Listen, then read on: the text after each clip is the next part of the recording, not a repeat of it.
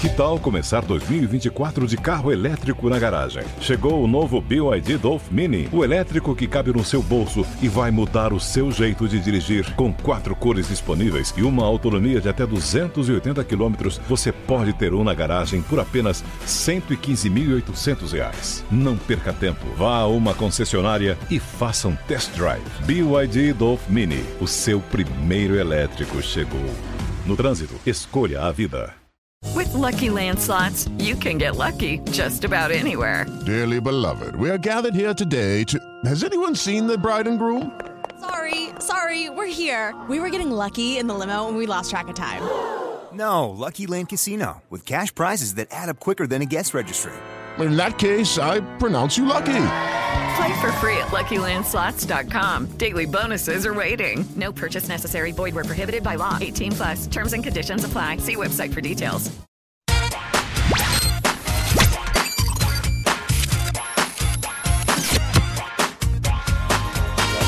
Sextou, tá começando aqui o Papo de Setorista na Jovem Pan. Já estamos em clima de Copa do Mundo, a 9 dias do Mundial do Catar. E você já sabe, Copa do Mundo é aqui na Jovem Pan. Já no dia 20 nós teremos o jogo de abertura, toda a cerimônia e a cobertura da Pan para Catar e Equador, domingo, no dia 20. Já pode marcar aí na sua agenda às 13 horas. E, é claro, toda a expectativa em cima da seleção brasileira, que vai rumo ao Hexa, vai com a seleção convocada pelo Tite. A gente comentou nessa semana, na segunda-feira, com o Giovanni Chacon, com o Guilherme Silva, a convocação dos 26 nomes do professor Tite, né? A gente fez aqui algumas ponderações, né, algumas críticas, sugestões, e hoje nós vamos falar do principal nome da seleção brasileira, o jogador mais badalado, Neymar, astro do Paris Saint-Germain. O Neymar que já disse ultimamente que essa pode ser a sua última Copa do Mundo, gerou muita polêmica aí e tal. Também agora tem uma polêmica envolvendo o Gabriel Barbosa, o Gabigol. Saiu uma notícia no portal Em Off que o Neymar teria pedido para o Tite que o Gabriel Barbosa não fosse chamado para o Mundial do Catar. E dentre os motivos para isso estaria possivelmente o relacionamento do jogador do Flamengo com a irmã do camisa 10 do PSG da seleção. E hoje o Neymar ele deu uma entrevista, até dando os créditos aqui, ao canal 3 na área, e fez questão de negar tudo isso, tá? Ele falou, sou amigo pessoal do Gabigol, torço por ele, gosto dele como jogador, pra mim ele é um craque. Depois que o Flamengo ganhou a Libertadores, eu falei com ele por vídeo. São coisas que inventam sem sentido, é triste, eu não respondi ninguém, estou falando isso pela primeira vez, disse o Neymar, que ainda citou que se tivesse que sugerir algum nome para o Tite, o primeiro nome seria o do Gabriel Barbosa, falou que o Gabigol é craque e encerrou essa polêmica, o Neymar, portanto, nas últimas horas. Você vem com a gente aqui no Papo de Setorista da Jovem Pan, manda para cá sua mensagem no canal do YouTube Jovem Pan Esportes, o nosso tema hoje é Neymar. Já tem até uma pergunta aqui no nosso título do vídeo, né? O Neymar fará a melhor Copa do Mundo da sua carreira no Catar, será? Enfim, estou aqui com o Márcio Reis, com o Kaique Silva. Muito boa noite para você, Kaique Silva. O que esperar do Neymar na Copa do Mundo de 2022? O Neymar vem sendo um dos grandes destaques no PSG, ao lado do Lionel Messi, ao lado do Mbappé, quando os três se encontram em campo. Eles estão jogando muita bola, mas individualmente talvez seja a melhor temporada do Neymar com a camisa do PSG. É lógico que ele viveu grandes momentos naquele Barcelona, muita gente não entendeu a saída dele do Barcelona, até hoje muita gente questiona, mas desde que chegou ao PSG é o melhor momento do Neymar com a camisa da equipe francesa. E ele chega nessa Copa do Mundo, talvez no melhor momento possível. É lógico que a gente espera do Neymar que ele seja focado somente do lado de dentro do campo, que ele não tenha distrações fora do campo, não se envolva em polêmicas, é isso que a gente espera para essa Copa do Mundo do Neymar. O que eu espero é que ele seja de fato o grande craque da seleção. Além de vestir a camisa 10, que é uma camisa tão pesada, ele tem potencial para ser de fato o principal craque da seleção brasileira nessa Copa do Mundo. Eu espero dele, além do principal jogador do Brasil, que ele seja um dos principais jogadores da Copa do Mundo de fato, porque potencial para isso ele tem. É só colocar a bola embaixo do braço e fazer aquilo que ele mais sabe, Pedro. E para você, Márcio Reis, muito boa noite. O que esperar do Neymar na Copa do Mundo, Márcio? Boa noite, Pedro, todos que acompanham aqui o Papo de Setorista. é o melhor início de temporada da carreira do Neymar. Não só no PSG, Barcelona, Santos. É o melhor início da carreira dele como jogador profissional. Um jogador que tem 19 jogos, ele participou de quase todos os jogos do PSG nesse início de temporada. 19 jogos, 15 gols e 12 assistências. Ele participa demais, efetivamente, muito do time do PSG. Então eu acho que ele chega na ponta dos cascos para a Copa do Mundo. Talvez essa seja a sua última motivação como jogador profissional, que é o título que falta para ele, que é conquistar a Copa do Mundo. Então acho que ele chega com essa ambição de querer sim, e muito querer jogar a Copa do Mundo, se dedicando ao máximo. Você vê que são poucos momentos que a gente vê o Neymar envolvido em polêmicas. Não é ele que está gerando a polêmica dessa vez. As pessoas estão jogando ele em polêmicas e ele vem a campo para desmentir. E só dando um acrescento aqui, acrescentar uma informação não, uma opinião, falando sobre Gabigol e Neymar. O Gabigol, quem planta esse tipo de informação, falando que o Neymar vetou, pediu pro Tite para não convocar, basta ver a convocação da seleção brasileira ou como a seleção brasileira joga. Na função em que o Gabigol joga, ele é centroavante de ofício, mas hoje no Flamengo ele joga pelo lado do campo. E hoje o Tite tem muitos jogadores de lado de campo, levou até o Gabriel Martinelli do Arsenal. Então são muitos jogadores que fazem a mesma função que o Gabigol faz. E o Pedro é um jogador totalmente centroavante dentro da área, mas que sai fora da área para poder jogar, mas ele é mais fixo.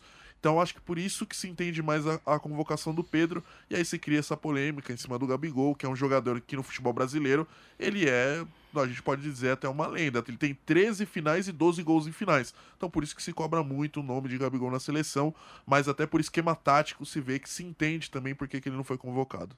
Olha, Pedro, sobre essa polêmica envolvendo o Gabigol e o Neymar, eu também não consigo acreditar que tenha um pingo de verdade nessa situação. Primeiro, por a gente saber que os dois têm uma boa relação, uma relação de amizade, uma relação criada há muito tempo. Os dois se dão muito bem, né? No último jogo do Gabigol, quando ele fez gol pela seleção, o Neymar fez questão de comemorar junto com ele. O Neymar, inclusive, muitas vezes buscou o Gabigol ali dentro de campo. A gente vê que tem uma relação boa entre os dois. E informações como essa, cara, é lamentável porque a gente fica imaginando. Você acha mesmo, né? Alguém aqui acha que o Tite ia se sujeitar a um pedido do jogador que fosse?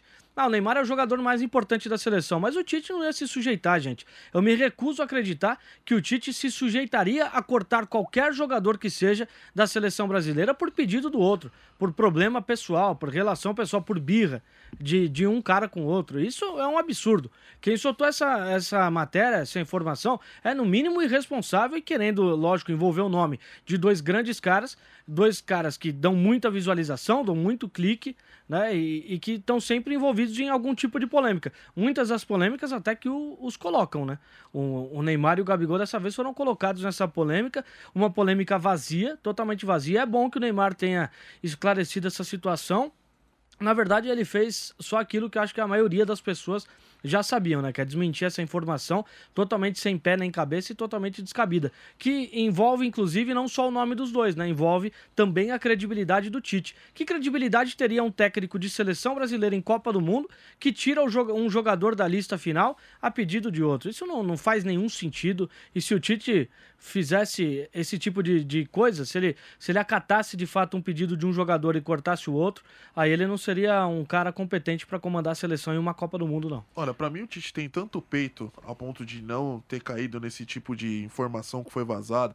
Informação não, desinformação, porque isso não é uma informação. Falar que o Neymar pediu pra não convocar o Gabigol. Ele é convicto nas suas convocações, o Tite. E a prova disso é um jogador chamado Daniel Alves. E ele é um jogador que, pra mim, ele vai pra Copa do Mundo, é o capitão, passou por todo esse processo do Tite desde a Copa de 18 até agora. É o cara que ele confia, ele é um cara de grupo, por isso que também ele levou o Daniel Alves, e a gente espera e acredita que realmente ele esteja treinando bem a ponto de ter o preparo físico suficiente para jogar a Copa do Mundo. Foi convocado, agora a gente tem que acreditar e torcer, né? Então eu acho que o Tite é um cara realmente de grupo, e fazer isso, você se sujeitar ao pedido do Neymar, por mais que seja o principal jogador da seleção brasileira, ele perde o elenco se ele faz uma coisa dessa, porque você tá atendendo um pedido pessoal de um jogador que não é por um pedido técnico, porque técnica a gente sabe que o Gabigol tem, seriam por um pedido pessoal, uma birra pessoal. Então, por isso, ainda mais, eu acho que o Tite não faria esse tipo de coisa.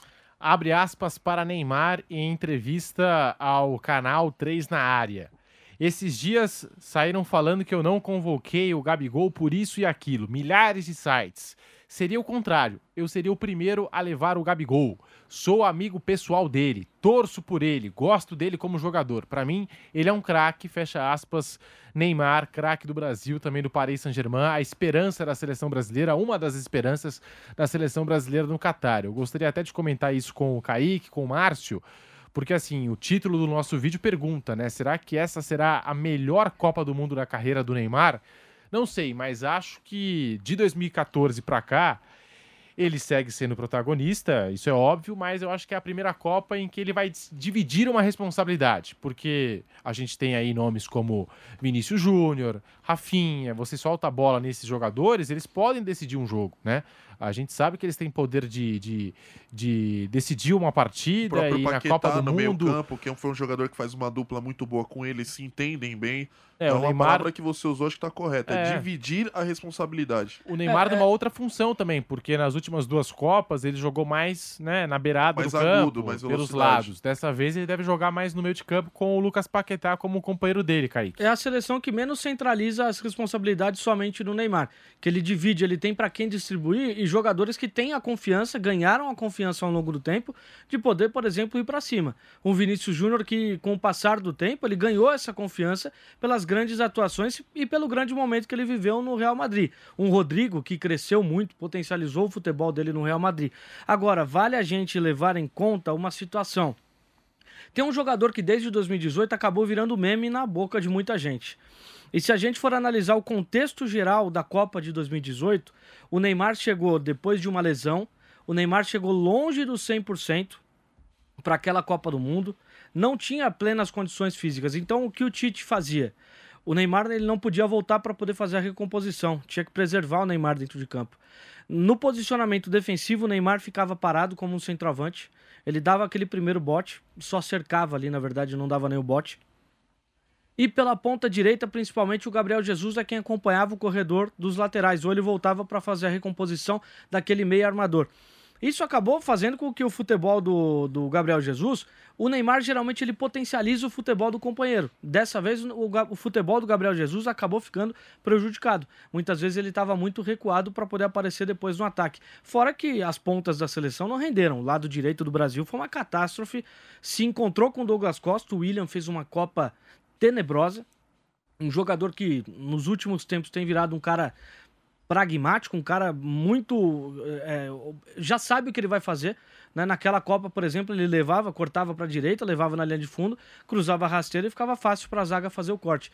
Então tudo isso gerou com que o Gabriel Jesus, por exemplo, ele fosse um atacante que passou em branco, um camisa 9 que passou em branco. E tem um peso gigantesco. Agora, a gente tem um camisa 9 de maior confiança, o Richarlison, e mesmo se o Gabriel Jesus jogar, ele vai ter mais confiança, porque o Neymar vai estar inteiro, vai estar fazendo a função tática dele dentro de campo, e ele tem pontas também.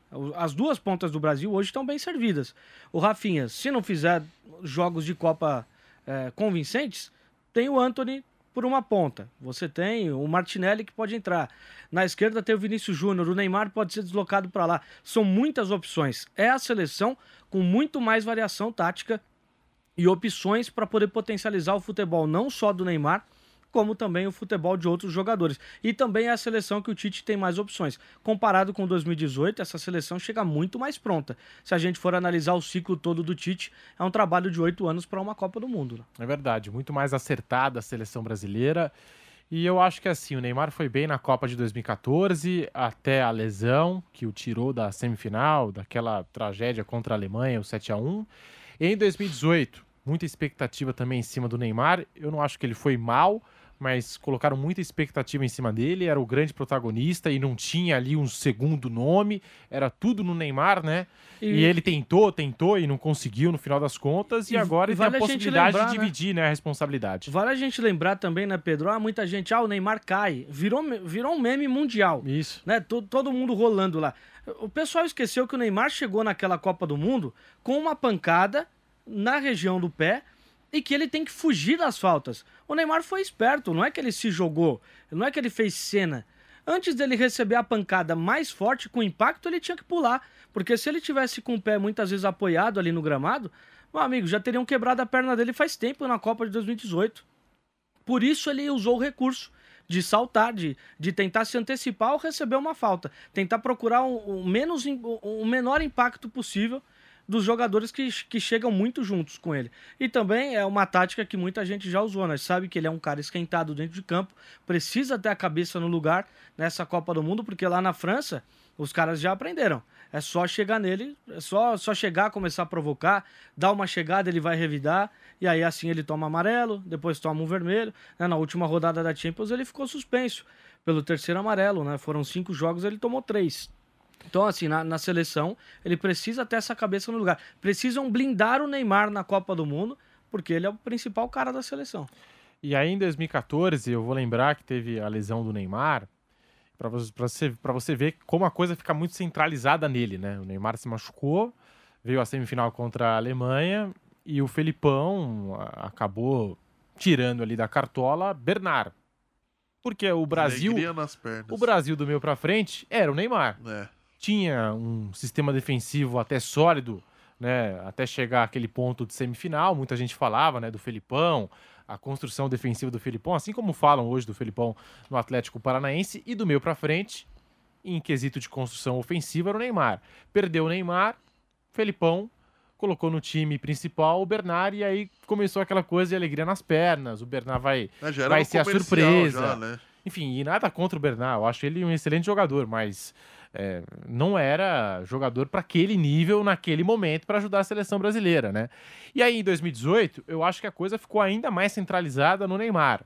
Mas em 2022, eu já vejo uma seleção que é do Neymar, mas também é do Vinícius Júnior, que é do Rafinha, que é do Lucas Paquetá, né? O Gabriel Jesus, hoje, né, a gente até comentou na Copa de 2018, deixou a Copa do Mundo sem marcar nenhum gol, mas hoje ele é um dos protagonistas de um Arsenal que é o líder da Premier League. O Richarlison, que não joga bem no Tottenham, mas sempre vai bem com a camisa da seleção. Então tem vários outros nomes e o Neymar não estará sozinho em 2022. Como é que você vê, Márcio Reis? Não, eu vejo dessa forma também. Eu acho que a seleção brasileira de 2022 é que chega mais pronta e mais equilibrada. Uma das provas disso que a gente pode ter, claro, o futebol sul-americano é muito abaixo do futebol europeu. Isso é verdade. O Brasil ganhou uma Copa América, perdeu outra. A Copa América que venceu, é bom a gente lembrar, venceu sem o Neymar. E não fez tanta falta assim. Foi um time que sabia jogar sem o seu camisa 10. Então hoje o Brasil, claro, o Neymar é o diferencial, é o cara criativo, é o cara que vai fazer uma coisa diferente, que vai tirar um coelho da cartola, é o Neymar, é esse cara. Só que se o Brasil não jogar com ele, não vai ser o desespero que aconteceu contra a Alemanha, não vai ser qualquer outra partida que seja, não vai ser um desespero total. Hoje o Brasil tem uma disciplina tática muito grande, é um time que fez muitos gols nas eliminatórias e sofreu muito pouco, perdeu muito pouco. Tanto que essa campanha histórica que tem, é a campanha que a gente pega desde o começo até agora, é a campanha histórica das eliminatórias. O Brasil é o Brasil histórico, mas nem sempre foi desse jeito. Hoje parece que é assim, mas não foi desse jeito, não era sempre assim, não foi sempre dessa forma, que o Brasil voltou a dominar tudo, sempre ganhando, batendo nos seus adversários, tendo uma complicação com a Argentina, é verdade, mas é uma seleção que hoje eu vejo também como é que pode fazer frente pro Brasil, muito por causa do Lionel Messi. Então hoje o Brasil é um outro Brasil, e muito se deve isso a partir do momento que é eliminado para a Bélgica nas quartas de final da Copa do Mundo e o Brasil segue o trabalho com o Tite. Ali ele consegue, ele tem problemas, ele quer esse 9, esse centroavante, ele não tem esse 9, até porque os jogadores não estavam rendendo naquela posição, e ele encontra uma forma de jogar com os jogadores agudos pelos lados, que são os jovens jogadores. É o Vinícius Júnior, é o Rodrigo, são esses jogadores que ele encontra essa forma de jogar. Até o Gabriel Martinelli, que chegou bem também na seleção brasileira. Então o Tite encontrou uma outra forma de jogar. É uma seleção que tem uma variedade tática, uma coisa que não se tinha nas outras Copas, principalmente em 14, que 14 foi uma bagunça completa. E o Neymar, né, acabou envolvido nessa polêmica com o Gabigol, ele acabou desmentindo, a gente já até trouxe aqui a informação do que disse o Neymar em entrevista hoje, na tarde desta sexta-feira, falou que ele seria o primeiro a levar o Gabigol, acha o Gabigol um craque, e é amigo do Gabigol, ele acabou dizendo isso ao Canal 3 na área. Mas falando aqui da seleção brasileira, nessa posição de centroavante, A convocação foi agora a segunda, né? Tá muito recente ainda. O Márcio Reis até citou o Richarlison. Tem o Pedro, do Flamengo, que fez uma baita temporada. E é um centroavante de área com as características que o Tite gosta. Mas e aí, será que o Gabigol não tinha espaço nessa seleção? Será que o Gabigol não poderia ter entrado aí no lugar de um dos meias? Porque o Brasil, o Tite, acabou convocando vários atacantes. Depois a gente pode puxar a lista, acho que são 9 atacantes, né? De meias armadores, nós temos 2 meias armadores, né? Também, assim, a gente fica pensando aqui, né? Onde que o Gabigol poderia entrar nessa seleção? Ou será que podia tirar um meia? Ou podia tirar o Daniel Alves da lateral direita ali e encaixar o Gabigol? Podia tirar pra qualquer um, né? Não, eu também acho. Né, eu também acho. Mas e aí? O que vocês pensam em relação ao Gabigol? Tem espaço? Tinha espaço? Enfim, como é que vocês veem isso? É muita opção, né, Pedro? O número de atacantes que a gente vê na seleção brasileira mostra de fato que é muita opção, cara. Seria injusto deixar de fora qualquer um dos jogadores que fossem. Tem muita gente que tá questionando a convocação do Martinelli. É gente que não tá assistindo a Premier League, a liga mais competitiva do mundo. É um jogador que vem se destacando demais. É o líder do campeonato inglês e o Martinelli tá jogando muita bola. Agora, tem um lado do Gabigol que eu gosto muito. Se você tem um jogo, aos 90 minutos você tem 5 minutos de acréscimo, você tem uma mudança no banco, eu não penso 2 vezes em colocar o Gabigol. É um cara muito decisivo. É um cara que, 4 gols em 3 finais de Libertadores. 13 finais, 12 gols. Mas eu tô fazendo recorte só de Libertadores. 4 gols em 3 finais. É algo surreal. Inclusive, 2 gols desses, dos 4 que ele tem em 3 finais de Libertadores, os 2 gols daquela virada épica contra o River Plate. É um cara que é decisivo, é um cara acostumado a ganhar, é um cara que tem a marra. Muita gente não gosta da marra dele, mas é uma marra que se assemelha muito à do Romário, por exemplo. Também era um cara marrento, mas tinha a convicção de que ia resolver em campo. Lógico, dadas as devidas proporções, não estou comparando de forma alguma Gabigol com Romário, mas até porque, para mim, o Romário é o segundo maior gênio que eu vi atuando como atacante. Depois, atrás apenas de Ronaldo Fenômeno. Mas é um cara que teria espaço, naturalmente teria espaço. Mas essa seleção tem muito atacante em grande fase, em alta, para concorrer com o Gabigol. Naquela função ali de centroavante, o Gabigol talvez tenha dado a má sorte do Richarlison desembestar, fazer gol pela seleção brasileira e do Pedro viver um momento surreal. Né? Não levar o Pedro para a Copa seria um grande erro também, né? E um cara que estava concorrendo com o Gabigol e também ficou fora dessa lista, Roberto Firmino, que está bem no Liverpool, que é um coringa ali do Jürgen Klopp, que a gente sabe, um dos principais técnicos do planeta, e não abre mão do Firmino de jeito nenhum, né? Vem janela de transferências, vai janela de transferências. O Liverpool, por exemplo, negociou o Sadio Mané, mas até o momento não demonstrou interesse em negociar o Roberto Firmino, que vem desempenhando um papel importante, e quando entra marca os seus gols, é uma das primeiras peças aí desse time do Liverpool e ficou de fora. Aí muita gente vai falar, mas o Firmino nunca se firmou na seleção brasileira. O Gabigol também não. Né? Mas como é que você vê?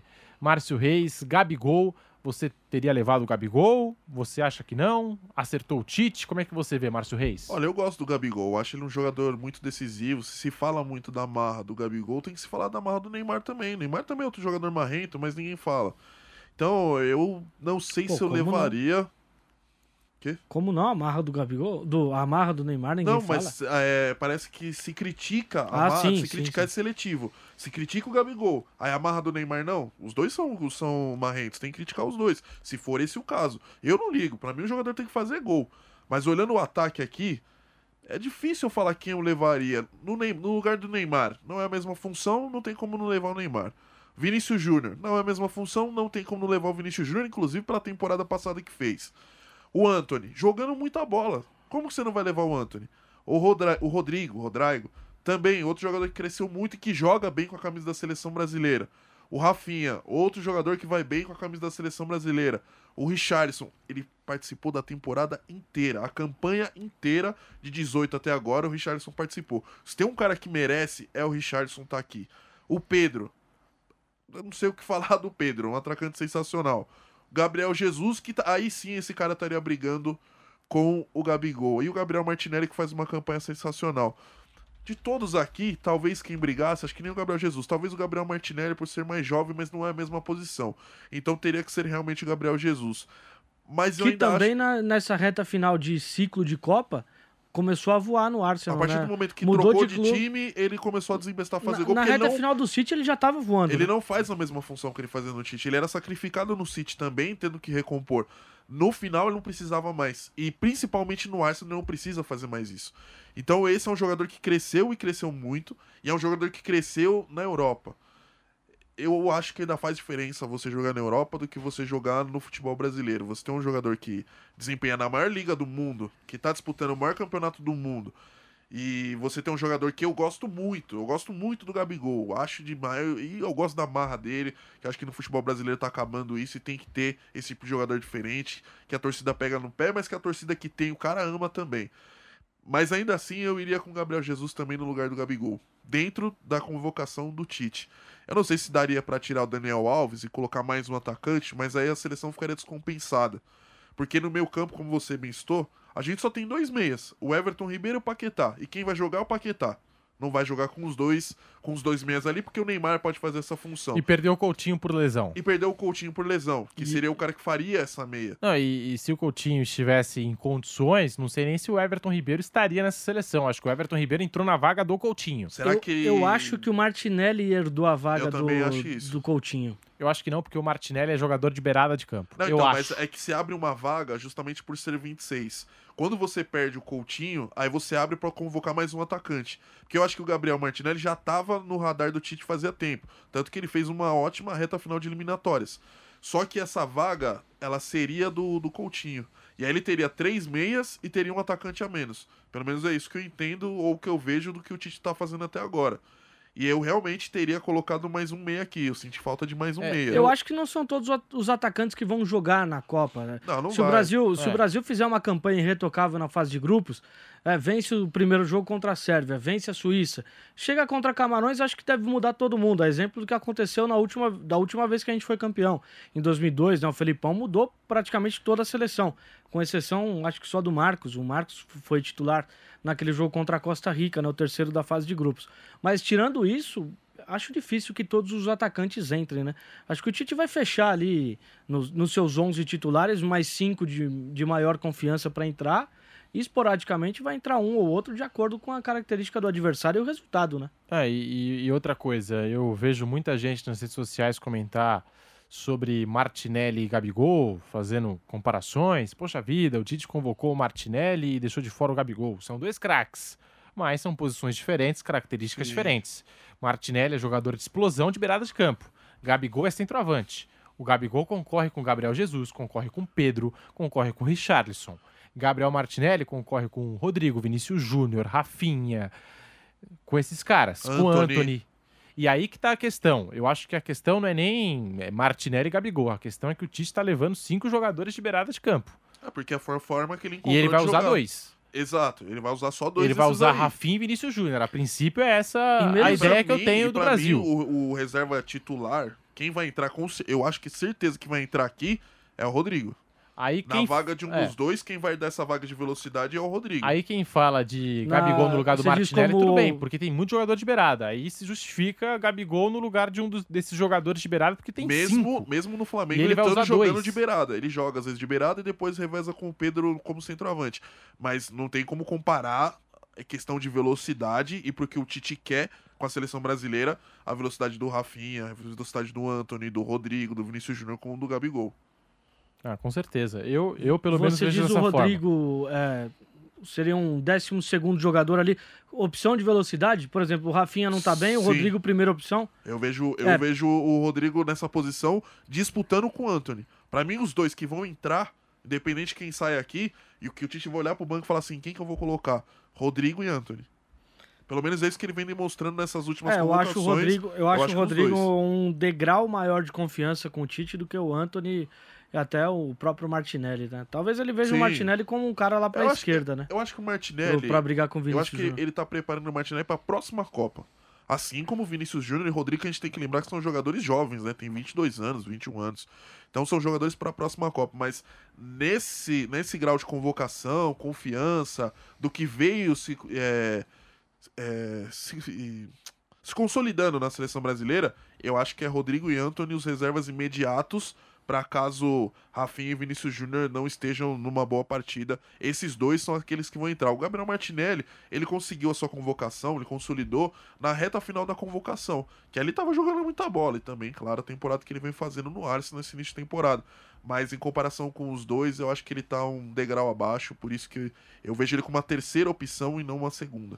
Vocês acham que a seleção brasileira vai jogar com Neymar centralizado, né? Por exemplo, a dupla de volante, Casemiro e Fred. Acho que a gente chega a esse consenso, né? Casemiro, Fred e Paquetá fechando o trio de meio campo. Fred embaixo, eu acho que o Fred vai mais por ser família Tite do que futebol, bola jogada. Então, mas você acha que ele vai perder a vaga? Porque teoricamente o time titular do Tite seria Casemiro, Fred e Paquetá no meio, aí o Neymar... O Paquetá muitas vezes caindo pela esquerda, né? Sim. Coisa que eu não gosto, particularmente eu não gosto. Eu também preferi E centralizado. aí o Neymar um pouco mais centralizado, pro Paquetá na esquerda. A gente podia fazer esse Na exercício, direita, né? na direita o Rafinha. Tentar escalar a na seleção direita, brasileira. Não, então, tem essas duas opções, né, que o Tite tem utilizado. Com esses três no meio, o Neymar, né, o Paquetá caindo um pouco mais para a esquerda, o Rafinha na direita e o Richarlison centroavante. Eu não gosto dessa formação da seleção. O que eu utilizaria seria o Casemiro com o Paquetá do lado, o Paquetá como um segundo volante, auxiliando na marcação e chegando também como elemento de surpresa, a espécie de um Paulinho que o Tite usou por tanto tempo no Corinthians, aquele cara de surpresa, de chegada na área para poder fazer gols. O Neymar... Paquetá fazer isso? Paquetá como um segundo volante com chegada no ataque, do lado do Casemiro. É que o Paquetá eu acho ele um jogador mais criativo do que de chegada e força. Então, o Paulinho mas era se mais o Paquetá chegada e for força. esse cara, se o Paquetá for esse cara criativo, teoricamente ele vai meio que dividir função ali com o Neymar no meio e a gente vai perder um ponta. Ou o Vinícius Júnior seria sacado. Mas ganha mais na criação, né? Então, mas aí o time fica mais pesado com menos velocidade. Eu queria ver muito um time com Vinícius Júnior de um lado e Rafinha do outro. Igual o Brasil jogou contra Gana, se eu não me engano. Foi com Casemiro e Paquetá. O Fred perdeu a vaga. Neymar centralizado. Aí o trio de meio campo. Neymar como um 10 armador. Vinícius Júnior, Rafinha e o Richarlison como centroavante. Contra a Gana, é um time mais criativo, é um time mais ousado. E Éder Mas eu acho que o Militão Tite como não lateral vai ser. Ele direito. pôde fazer isso contra a Gana pela fragilidade do adversário. Acho Talvez que o só Tite- contra Camarões. Acho que o Tite não vai assim, mas eu preferia ver um Brasil mais ousado do que pragmático. Vamos tentar montar a seleção? E Éder Militão naquela Acho que a defesa tá oportunidade certa. contra a Gana de lateral direito. Gostei muito dele, inclusive, Também naquele gostei. jogo. Seria pelo menos o meu favorito a começar na lateral direito. É um teste Tem o também Fabinho que pode fazer essa função de lateral direito. É um teste que não dá pra levar tanto em conta, né? A seleção de Gana é uma potência. Pô, tem jogadores de Premier League lá, vários jogadores que fizeram grandes passagens na Premier League, mas não é um time, uma seleção de grande potência, né? Caiu num grupo com Portugal, Coreia do Sul e Uruguai. Uruguai que é o fantasma de Gana, né? Quem não se lembra com certeza. daquela mão Luizito do Soares, na sequência o pênalti do Asamoah Gyan, E bate o na Piquerez posição. não foi, hein? Não foi convocado. Piquerez não foi Piquerez convocado. não foi convocado e ele, a gente entende dessa forma, né? Talvez como uma indireta, ele postou a seleção do Campeonato Brasileiro, ele está na seleção como o melhor lateral esquerdo e postou lá, tipo, um emoji de chateado. Enfim, e essa chateação dele se deve, a gente imagina, por conta de ter ficado de fora aí dessa lista E do o Uruguai. Vina, que não tá fazendo uma boa temporada, foi convocado. Acho que mais do que essa chateação dele e ele ter sido eleito o melhor lateral esquerdo do Campeonato Brasileiro, vai muito pelo momento que o Vina não tá bem e o Vina é convocado. Talvez porque participou de toda a temporada, todo o processo, né? Chegar até a Copa do Mundo. O Vina foi convocado antes dele, né? E tem o Matias Oliveira também, do Napoli, que é lateral esquerdo. Mas esse tá bem. Tá bem, então, isso que eu tô dizendo. Então, 3 laterais não ia colar, não tem né? como, não tem como. Então acabou o Márcio ficando de falou fora da gente Piquerez. fazer aquele exercício da seleção. Cara, infelizmente, eu acho que é difícil fugir disso, né? Alisson no gol, não sei se vocês discordam. Alisson no gol, Danilo na lateral direita, Thiago Silva, Marquinhos e Alexandro. Meio de campo de Casemiro. Eu já vou de Alex Telles.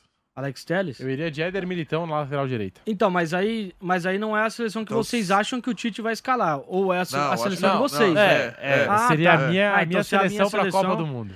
Se a minha seleção, eu iria com o Alisson, aí eu iria com o Militão na direita.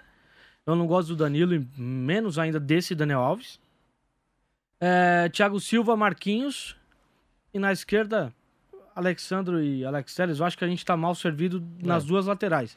Mas entre os dois, vai no braço de ferro, Alexandro.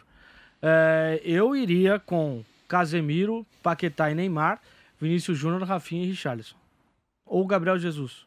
Eu gosto muito do Gabriel Jesus.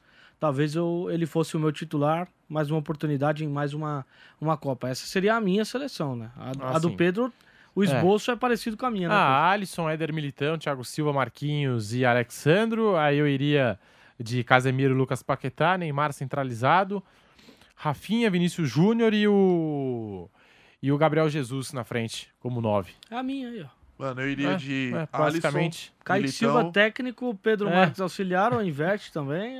Basicamente é isso. Eu iria de Alisson, Militão, Thiago Silva, Marquinhos, Alex Telles, Casimiro, Bruno Guimarães, Paquetá e Neymar. Na frente, Vinícius Júnior e Rafinha. Sem o Richarlison? Sem o Richarlison. 3 homens de meio mas campo. ele citou um nome, inclusive, que eu acho que ultrapassou o Fred nos últimos tempos. Bruno Guimarães tem, tá além da jogando muita marcação, bola. ele tem uma saída de bola que a seleção brasileira precisa, porque a seleção brasileira é um time rápido, e você pode jogar com o Neymar, ele pode flutuar. Tanto caindo pela esquerda, na minha seleção ele não cairia tanto, até para não desgastar e cansar muito o jogador, mas ele poderia fazer uma dupla com o Paquetá, vindo pelo meio, centralizado ali também, e teria 2 atacantes muito rápidos, que é o Vini Júnior e o Rafinha. O Vini Júnior, nessa última temporada, quem criticava ele, que é o corre-corre, ele mostrou que aprendeu a finalizar, e ele sabe finalizar bem. E o Rafinha é um jogador que ele tá em processo de aprimorar o seu chute de fora da área, mas é um jogador que se abre, ele chuta. E na seleção brasileira hoje, é difícil ter jogador assim. Então eu opto por ter uma criação maior, uma saída de bola mais rápida e você ter jogadores de velocidade pelas pontas ou que podem jogar como agudos. Eu iria nessa seleção. A gente vê a importância também, né, Pedro, desse elenco que o Tite montou. O Casemiro, por exemplo, em 2018, o Casemiro tomou o 3º amarelo, ficou de fora contra a seleção da Bélgica. Cara, a falta que o Casemiro fez foi enorme. Mas, por exemplo, se hoje o Casemiro toma o 3º amarelo, uma dupla de volante de Fred e Bruno Guimarães. Ou Bruno Guimarães e Fabinho? Bruno Guimarães e Fabinho, ou Bruno Guimarães e Paquetá, Fred também, e Paquetá, cara, é uma dupla de volantes de respeito hoje. Né? São caras que estão jogando muita bola. Hoje o Brasil é a seleção que tem o maior número de jogadores em alta, em todas as posições, com exceção das 2 laterais, que para mim... As 2 laterais são grandes problemas. É a carência mesmo. Grandes problemas que a gente tem. É a carência. Grandes problemas que a gente tem desde a categoria de base, talvez. Né? A gente não vê para a próxima geração. Acabou essa geração, Daniel Alves, esqueceu, aposentou. A gente não sei, para a próxima geração, bons laterais. O Arana, se ele tivesse em condições, não tivesse lesionado, para mim era titular. Para mim ele iria titular. Pra mim era titular. Eu não sei se o Tite colocaria titular, mas para mim ele era titular. Sem dúvida. Com certeza. E a gente está aqui escalando a nossa seleção brasileira, pelo menos a que a gente considera como ideal, tudo. Ninguém foi de Fred, né? Ninguém escalou o Fred. E o nosso produtor aqui, o Kaique Lima, está me informando que o Martinelli tem 3 jogos com a seleção brasileira e não completou 90 minutos em campo ainda. Então, isso aqui ilustra o comentário do Márcio, né? O Martinelli tem 21 anos, é titular do Arsenal, que é o líder da Premier League, tá voando, tá jogando muita bola, jogador de explosão. Sou fã do futebol do Martinelli e já vem bem na Premier League, há pelo menos 2 temporadas aí em alta, né? Então eu acho que no final das contas acaba se justificando a escolha pelo Martinelli. Só acho que tem muito jogador de beirada de campo. Mas aí também, nisso do que trouxe aqui o Kaique Silva, né? Ele falou da seleção no meio de campo, as variações que o Tite pode fazer. No ataque, a mesma coisa. Você tira o Gabriel Jesus e tem o Richarlison. Tira o Richarlison e tem o Pedro, que também é um excelente centroavante. Nas beiradas, você pode jogar sem 2 centroavantes. Nas beiradas, se Vinícius Júnior e Rafinha não corresponderem no primeiro, no segundo jogo, na fase de grupos, Tite tem Rodrigo, tem Antony, tem o próprio Gabriel Martinelli. E a gente já viu isso acontecer em várias Copas, né? Se às vezes nos primeiros jogos, não sei se por nervosismo ou coisa assim, os que estão jogando, os que começaram a jogar não dão certo, o Tite vai mudar. Eu tenho 2018 o William perdeu a vaga para o Douglas Costa, aí o Douglas Costa acaba se lesionando durante a Copa do Mundo, volta o William a jogar, né? O Douglas Costa até tentou jogar no sacrifício, não conseguiu, ficou de fora da Copa e o William não correspondeu, né? Mas também as opções eram bem mais escassas, né? Mas em 18 não foi só o Douglas Costa que se machuca, a gente não pode esquecer que perdeu o Casemiro também.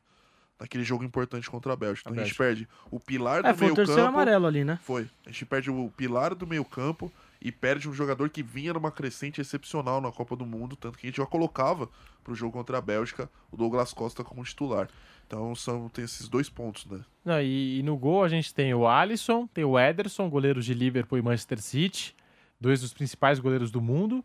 Tem o Everton do Palmeiras. Principal goleiro do futebol sul-americano. Da América Latina, com certeza. Porque eu vi muita gente também, até pra gente encerrar esse tema de convocação, quem poderia ter tido chance, enfim, o que a gente tava comentando, eu também vi muita gente comentar, poxa vida, mas o Tite tinha que ter convocado o Cássio para ser o terceiro goleiro, porque é pegador de pênalti.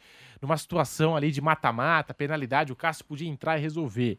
Cássio, para mim, excelente goleiro, teve a oportunidade na Copa de 2018, só que também é aquela coisa, terceiro goleiro, eu tenho essa concepção, eu acho que vai para fazer turismo, não interfere em nada na Copa do Mundo. O segundo goleiro ainda pode entrar em caso de lesão do primeiro, mas o terceiro goleiro, eu acho que dificilmente entra.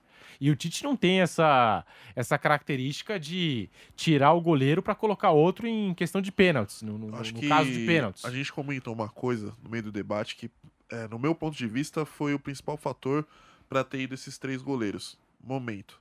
Os 3 goleiros vivem excelente momento. Os 3 goleiros.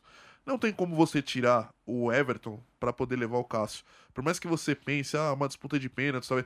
O Tite e a seleção brasileira não estão pensando em pênaltis. Se isso acontecer, foi uma obra do acaso, mas ninguém tá pensando em pênaltis ali. Todo mundo tá pensando em resolver o jogo dentro dos 90 minutos. E digo mais, faz tempo que eu não vejo uma seleção brasileira, os jogadores estarem com tanta vontade de jogar uma Copa do Mundo. Você vê a vontade do Richarlison falando em defender a seleção brasileira, do Neymar, do Marquinhos, esses caras estão com vontade de jogar essa Copa do Mundo e isso faz toda a diferença, a diferença. Eu acho que quanto aos goleiros, Márcio, talvez eu vou discordar do momento que você fala de momento para a convocação. Porque eu acho que seleção também é momento para algumas posições. Mas, por exemplo, para goleiro é mais confiança. Se a gente for ver a última seleção brasileira campeã, tecnicamente talvez o Dida fosse melhor e o Rogério Ceni fosse melhor que o Marcos. Tecnicamente falando. Mas era o cara de confiança do Felipão. E o Tite tem nesses 3 caras os homens de confiança. Os caras que correram ao lado dele, digamos assim, durante todo o ciclo de Copa. Acho que a temporada do Cássio foi melhor do que a do Everton. Acho que essa temporada do Everton ela oscilou um pouco mais. Lances, talvez, bolas defensáveis. O gol do Tiquinho Soares, do Botafogo, em cima do Palmeiras, por exemplo, é um lance que a torcida do Palmeiras questionou, muita gente questionou. O Cássio viveu o melhor momento, mas quem estava no ciclo com o Tite e virou um dos homens de confiança, apesar de ser terceiro goleiro não vai jogar, mas ele meio que se fecha ali naquela família, digamos assim, né? Ele se fecha naquela família. E o Everton faz parte. Então esses 3 caras, ele premia não o momento, que também é um bom momento. Não estou dizendo que o Everton virou um frangueiro da noite pro dia. Só acho que o Cássio foi melhor que ele na temporada. Mas o Everton estava em todo o ciclo. Então o Tite premia essa sequência que ele teve com esses caras, sabe? Então acho justa a convocação do Tite desses 3 goleiros intocáveis, na minha opinião. E eu acho que não são só 3 goleiros. Eu acho que em todo o ciclo de Copa, o Tite fez questão de ressaltar que ele tinha 4 goleiros. Alisson, Ederson, o Everton e a 4ª opção, o Santos. O Santos, muitas vezes, foi convocado ainda na época de Atlético Paranaense, agora se transferiu para o Flamengo. Mas, assim, o Alisson se machucou. O Tite convocava Ederson, o Everton e Santos. O Ederson, por algum motivo, não pôde ser convocado. Alisson, o Everton e Santos. Então, assim, eu acho que ele sempre fez questão de ressaltar que o 4º goleiro dele era o Santos. Já tinha nome, já. Então, assim, o Cássio, talvez, sei lá, fosse a 5ª, então, opção. Enfim, mas é aquele papo que a gente ouve na rua, ali, aqui, do camarada que fala, poxa vida, mas o Brasil tinha que ter essa preocupação com os pênaltis. E o Cássio, de fato, é um baita pegador de pênaltis. Bom, nós estamos aqui no Papo de Setorista da Jovem Pan, agora eu tenho um recado para você. Bora ganhar uma graninha extra para apostar com o vaidebob.com. O Brasileirão está chegando ao fim, nós vamos ter nesse final de semana a 38ª rodada, mas ainda promete muita emoção. Tem time que está buscando vaga na Copa Libertadores, outros buscando a permanência na Série A, tem time também brigando pela segunda colocação do Campeonato Brasileiro, e só no vaidebob.com você ganha R$25 para palpitar nessa reta final do Campeonato Brasileiro. Essa semana foi cheia de partidaças, você conferiu aqui no microfone da Jovem Pan, e no fim de semana tem muito mais. Nesse domingão rolam partidas válidas pela última rodada do Campeonato Brasileiro e ainda pode ter surpresas para você no vaidebob.com. Por isso, o Vai de Bob preparou uma mega promoção para você se despedir do Campeonato Brasileiro em grande estilo. Para você conseguir aquela promoção, apostar, ganhar aquela grana extra. Então acesse agora mesmo, vaidebob.com. QR Code está aqui na tela para você poder acessar com o seu smartphone o site vaidebob.com e aproveite. Depositando entre R$50 ou mais, você ganha uma free bet de R$25 para dar os seus palpites nos jogos do Brasileirão. Simples assim, depositou, levou. A promoção já está rolando lá no site, mas é válida só até o dia 13. Então, não perca tempo e bora fazer aquela fezinha. É sexta-feira, sextou, com o Papo de Setorista, com o vaidebob.com. E o que você acha que vai acontecer nessa reta final, hein? Será que o Internacional perde a segunda posição? Será que, não sei, o Atlético Goianiense... Eu sei que as chances são remotíssimas, mas será que o Dragão consegue escapar do rebaixamento? No Bob, você tem várias possibilidades para apostar e também nos times que disputam aí uma vaga na pré-Libertadores. Tem o São Paulo ainda sonhando, tem o Atlético Mineiro que enfrenta o Corinthians. Então você vai agora mesmo no vaidebob.com, você confere os termos e condições dessa super promoção especial e faça as suas apostas. Na dúvida, você já sabe, vai de Bob. Bom, Márcio Reis, Kaique Silva, muito obrigado. Esse foi o Papo de Setorista. A gente volta na semana que vem. A Jovem Pan já em clima de Copa do Mundo. A gente se despede do Campeonato Brasileiro em grande estilo essa semana, mas semana que vem o futebol continua na programação da Jovem Pan. Márcio. Isso aqui é Brasil X, irmão. Aqui é Brasil X. Aqui é força total pro Brasil ser X. Tamo junto. Semana que vem já estamos no clima de Copa do Mundo. Não perca a programação mais que especial da Jovem Pan pra pegar o Brasil rumo ao Hexa. Pode garantir aí, pode gravar, pessoal de redes. Brasil Hexa, amigo. Gol dele. Menino Ney é Ney Day. Que coisa, hein? E aí, Kaique? Eu fico mais aliviado que foi o Márcio que fez isso, né? Se fosse o Daniel Lian, meu amigo, o Tite nem embarcava pro Catar. Imagina se o Lian chega aqui e fala... Se o Lian chega aqui, nosso querido Daniel Lian, né, nosso repórter aqui da casa, se ele chegar e falar, é caixa da seleção, já era. Se já ele era. Fala, Brasil e Zâmbia, hoje é caixa da seleção. Brasil toma 3-0 da Zâmbia. Ah, mas 2022 é Brasil, chega. Agora acabou a espera já. 20 anos sem ganhar, tem que ser agora. Menino Ney focado, nossos meninos estão trabalhando certinho. É Brasil X. Menino não é mais. Tem sempre 30 vai anos. ser um eterno menino. A alegria Adulto de jogar Ney. dele o coloca como sempre um menino. Então tá certo, tá aí a Patriotismo, participação do nosso eu Márcio sou. Reis, Brasil, Vanderlei Nogueira na nesse Copa exato não dá. momento, ó. É. E por falar em Daniel Lian, apareceu aqui Gabriel Sá também, ó. Outro que vai Esse torcer tem uma contra o sorte Brasil. do Vai torcer caramba, contra hein? o Brasil. Esse tem uma sorte danada, Capaz Gabriel de Sá. torcer pra Portugal, pra Argentina. Ele, Pedro, não você, o Pedro Henrique vai torcer Ah, lá com pra certeza. Camarões contra o Brasil. É, cada um. Então é isso aí, a gente tá fechando por hoje o Papo de Setorista. Obrigado, Kaique Silva, obrigado, Márcio Reis, a você que nos acompanhou. E se liga aí, final de semana de muita bola rolando aqui na Jovem Pan, 38ª rodada do Campeonato Brasileiro. E na sequência, o futebol não para, tem a Copa do Mundo no Catar. E Copa do Mundo, você já sabe, é aqui na Jovem Pan.